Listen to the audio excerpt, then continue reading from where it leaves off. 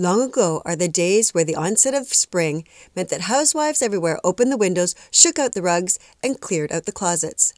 Today, we are far too busy to dedicate a week or even a couple of days just to tackle spring cleaning. Many of us have forgotten that spring cleaning can improve our mood. Apparently, just like other types of exercise, the act of cleaning causes our body to release endorphins. And using lemon-scented cleaning products can help you de-stress, as studies show that a citrus smell reduces stress and leaves a positive impression on others. In light of today's busy schedules, here are today's hot tips for building resiliency and celebrating National Spring Cleaning Week. Lighten up and take a realistic snapshot of where you are today. Just because Grandma had time to do this doesn't mean you do. Don't let other people should all over you. Pick one thing a week that you would like to tackle. It could be just the front closet or the upstairs windows. If you don't have time to fit these things into your schedule, can you hire someone?